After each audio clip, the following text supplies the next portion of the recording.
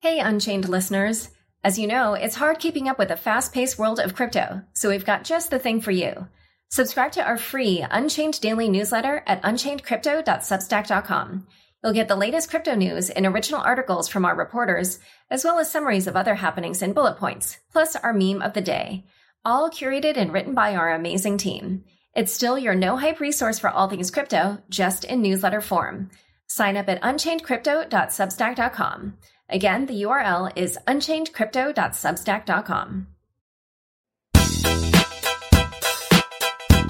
Hi, everyone. Welcome to Unconfirmed, the podcast that reveals how the marquee names in crypto are reacting to the week's top headlines and gets the inside scoop on what they see on the horizon. I'm your host, Laura Shin. Don't forget that Melton Demiris of CoinShares and Jalal Joban-Putra of Future Perfect Ventures and I are all teaching a crypto workshop at Omega Institute in Rhinebeck, New York, from September 20th to 22nd. If talking crypto while doing yoga, eating healthy food, and enjoying the outdoors is your jam, then go to the show notes now for the link to sign up. Also, check us out on YouTube. Search for the Unchained Podcast channel and subscribe. And if you're not yet subscribed to my weekly newsletter, go now to unchainedpodcast.com to sign up. CipherTrace makes it easy for exchanges and crypto businesses to comply with cryptocurrency anti-money laundering laws, avoid illegal sources of funds, and maintain healthy banking relationships. CipherTrace is helping you grow the crypto economy by keeping it safe and secure. CoinDesk, the #1 blockchain and crypto media outlet, is hosting Consensus in New York City. Tickets are on sale now at www.consensus2019.com, where you can save $300 with promo code UNCONFIRMED300. Today's guest is Ashley Tyson, co-founder of the Web3 Foundation. And we're live here in Berlin. Welcome, Ashley. Thank you. Thank you for coming to Berlin. Thanks for having me. I'm really enjoying it. My first time here. Oh, really? That's amazing. Yes. Okay. Yes. Well, we have a lot to catch up on then. Yeah. And the weather's good, which is nice too. Until tomorrow. Right. So I guess I'll see the other side. So what does the Web3 Foundation do? So the Web3 Foundation was created about 2 years ago now, and its main function was to be created to support the Polkadot protocol. So we helped with the initial token sale of Polkadot. And we also are helping support the launch of it. But in addition, Web3 Foundation has a greater vision that all these decentralized protocols need to come together to create a very functional and user-friendly decentralized web. So Web3 Foundation also works on supporting other projects in the space outside of the Polkadot network. Great. Yeah. I think it's in that respect similar to Parity, where they work on multiple blockchains.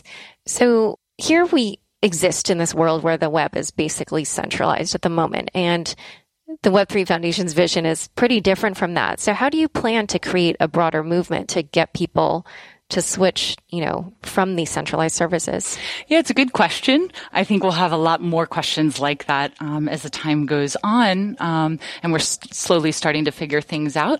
But right now, we're obviously in the infrastructure building phase, and that's kind of like what we believe with Polkadot and the other protocols that we're helping to support. It's very difficult to build kind of like any enterprise ready or kind of like any mainstream adoption ready services on top of what already exists. So I think we're focusing first and foremost on that. But I think we're also looking to figure out how we can bring people into the ecosystem. Obviously, we have a core group of people who are passionate about decentralized technology in the space already, and that's great. But how do we move and migrate people from these kind of Web 2.0 projects into the Web 3.0 space? And how do we give consumers more option and more privacy? And do you have an inkling at the moment of how you're going to start making that shift?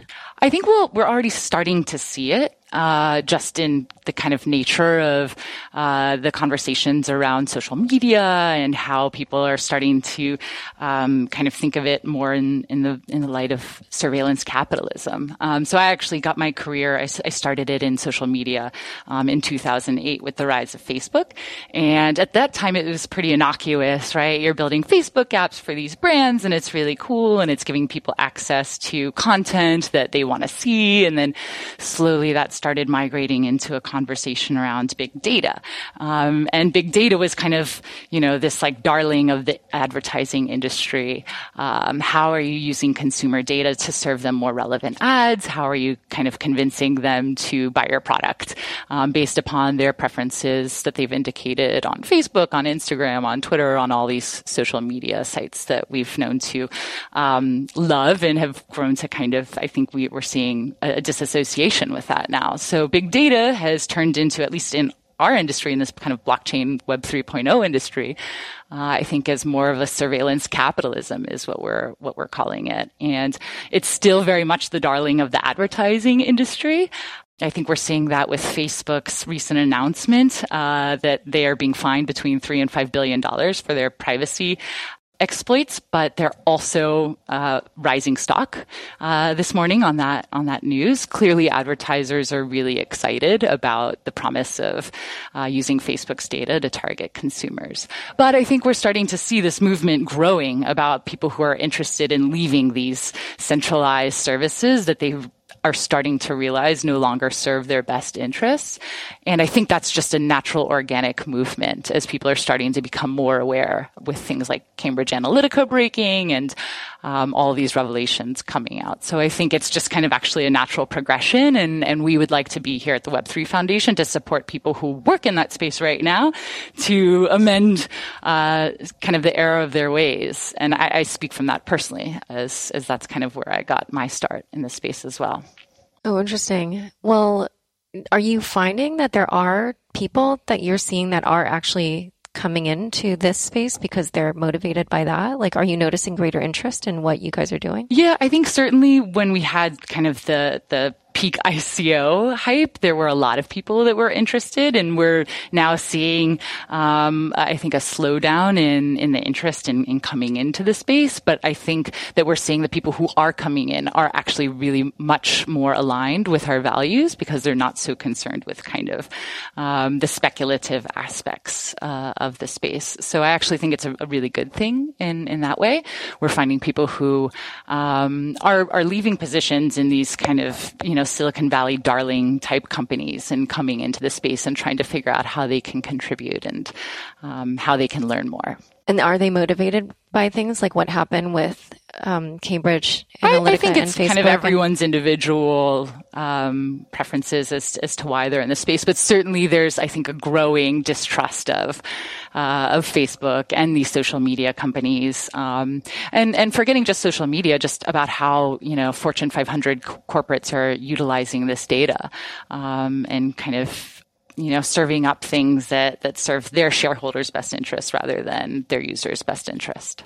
And for you at the Web3 Foundation, are you trying to mostly target crypto people in general as your early strategy, or are you instead trying to create technologies that will be used by people who don't know that crypto is involved in any sense or, don't know much about it? Yeah, I think it's both, but I think certainly right now, since we are in that infrastructure phase, we are more focused on the people who are in the space right now, the people who are developing technology in the blockchain space. So I would say that the core of Web3 Foundation's audience right now is those developers and researchers. Certainly we employ a lot, or we, are looking to give grants to a number of those teams. We think that they form the foundation of what will be something that perhaps an everyday user might not realize is based on blockchain technology, but is something that they can use quite easy and seamlessly. And so then, in your view, what does Web3 actually look like? If this comes to fruition? Optionality. I think an ideal Web3 is something where users have choice. So if you would like to choose to use, one blockchain over another, if, that is kind of an option available to you. If you would like to choose to sell your data, that is an option available to you too. I think true decentralization means that we have these options, and that there's no kind of one centralized authority that will kind of control our experience. So. Yeah, I just wonder if that's something that the average person is aware of. I feel like there are certain circles where people are very aware of everything that's been going on with Facebook, and I think there are others where people don't really pay attention.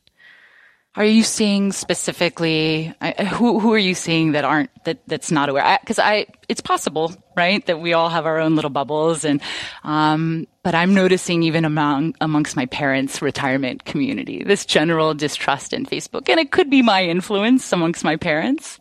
But it was shocking to me that a bunch of 70-year-olds in Florida are talking about how Facebook is, not the kind, benevolent source that they thought it was.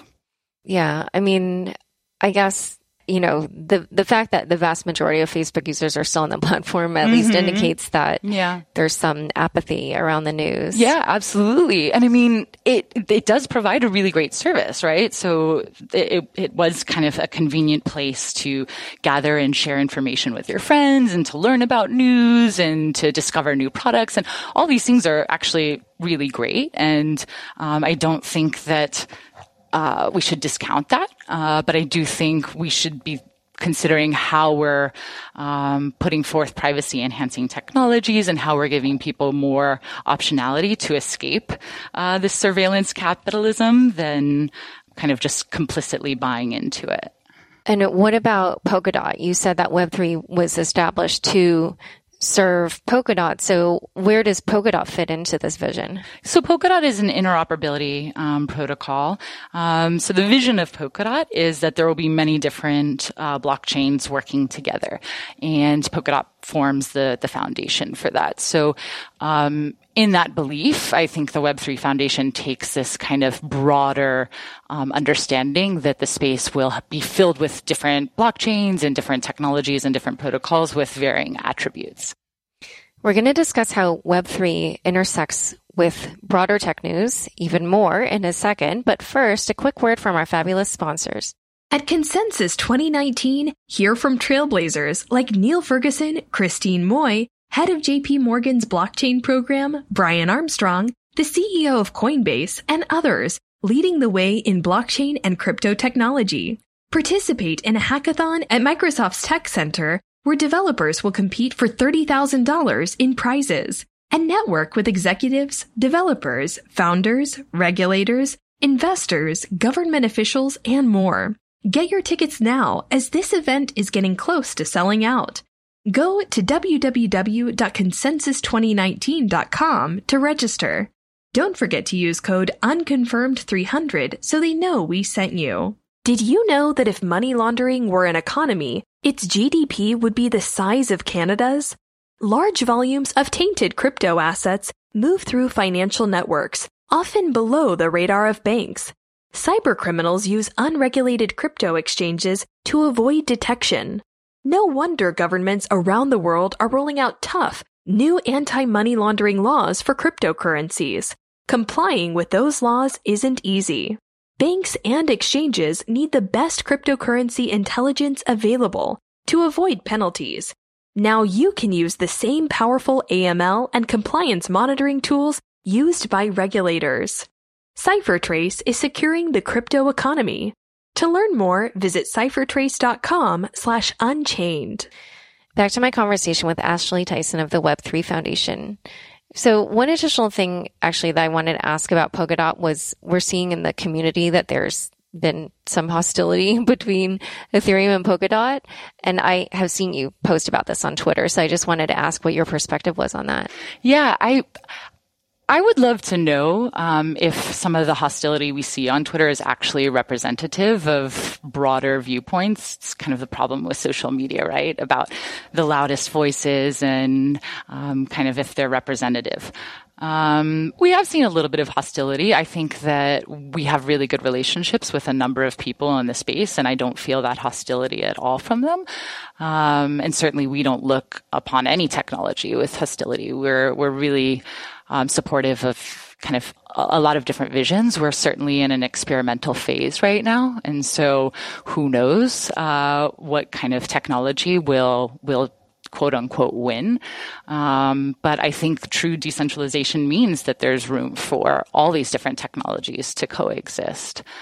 So in that instance, I I would like to see us all come together and work together accordingly. I don't think that the conversation should be about which technology will win. I think that's kind of a scarcity mindset right now. I think that we have a bigger picture to focus on. I think that that bigger picture is how are we working to bring more people into the space rather than necessarily competing against the limited resources we have here. We should be focused on growing the pie.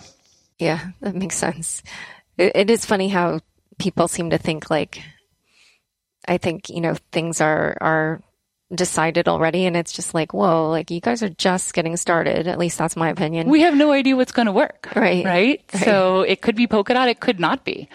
But I think it's important that everyone's experimenting. I think it's important to make that research and that development open source so that other people can take bits and pieces and work out things that they think might be better suited towards, maybe their needs or the needs of their community. I think that we're still way too early to tell. Yeah. Well, so going back to the news and how we were talking about, there's this discontent around Facebook and stuff like that, and how in general, I feel like there are broader tech issues that might be ones that might get people interested in what you guys are doing at Web3.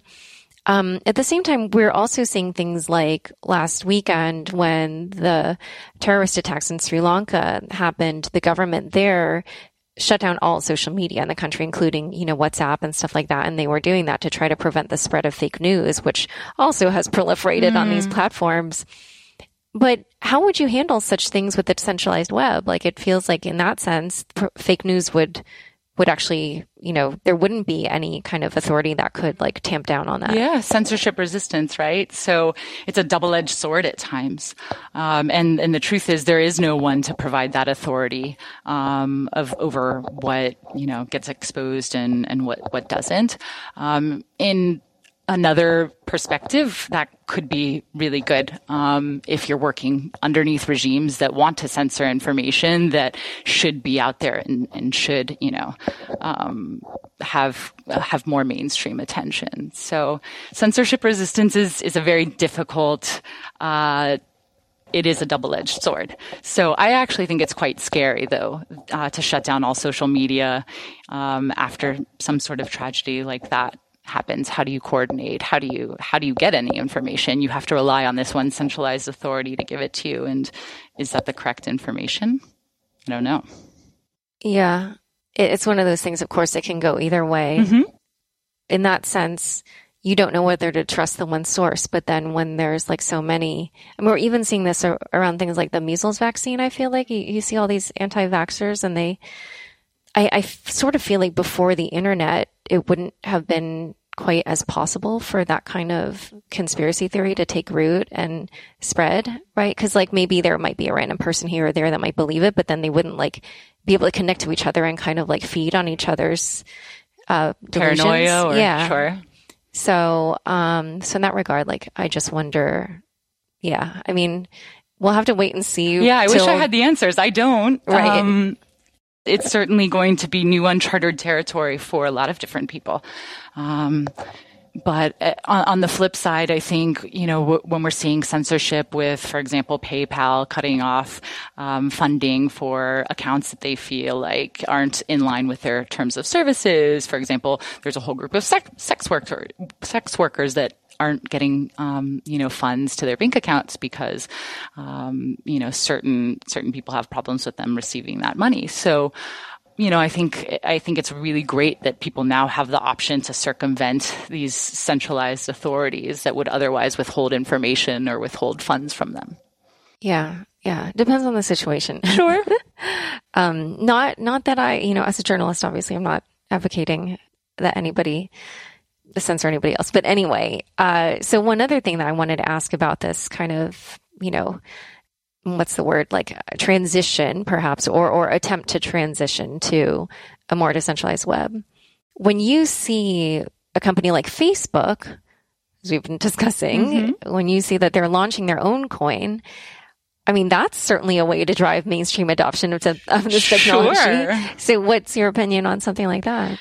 Well, also, first of all, do you have more information on Facebook Coin, Zuck Coin? Because I'm working off limited information. I'm told that it's meant to be actually decentralized and that Facebook will have no power over the technology. Well, they're definitely getting investors for it. Mm-hmm. So in that sense, it's not like they're going to own, tons of this coin. Right. So I don't know what they're planning, but I do look at everything quite skeptically, as I think most people in this space do.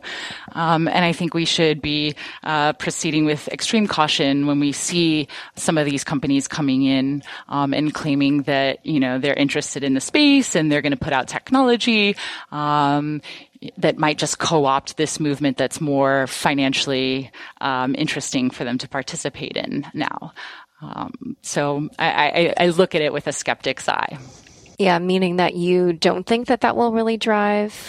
Okay. Mainstream adoption, perhaps. Yes. Right. But then what would it mean for your vision of Web3?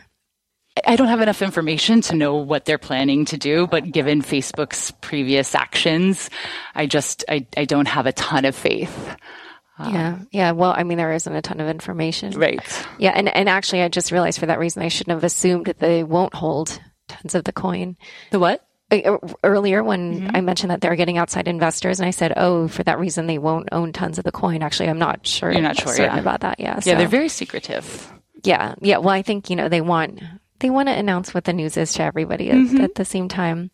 So, I guess my last question for you is, here we are at the Sub-Zero conference. How does this fit into kind of like, your broader plans at Web3 and Polkadot?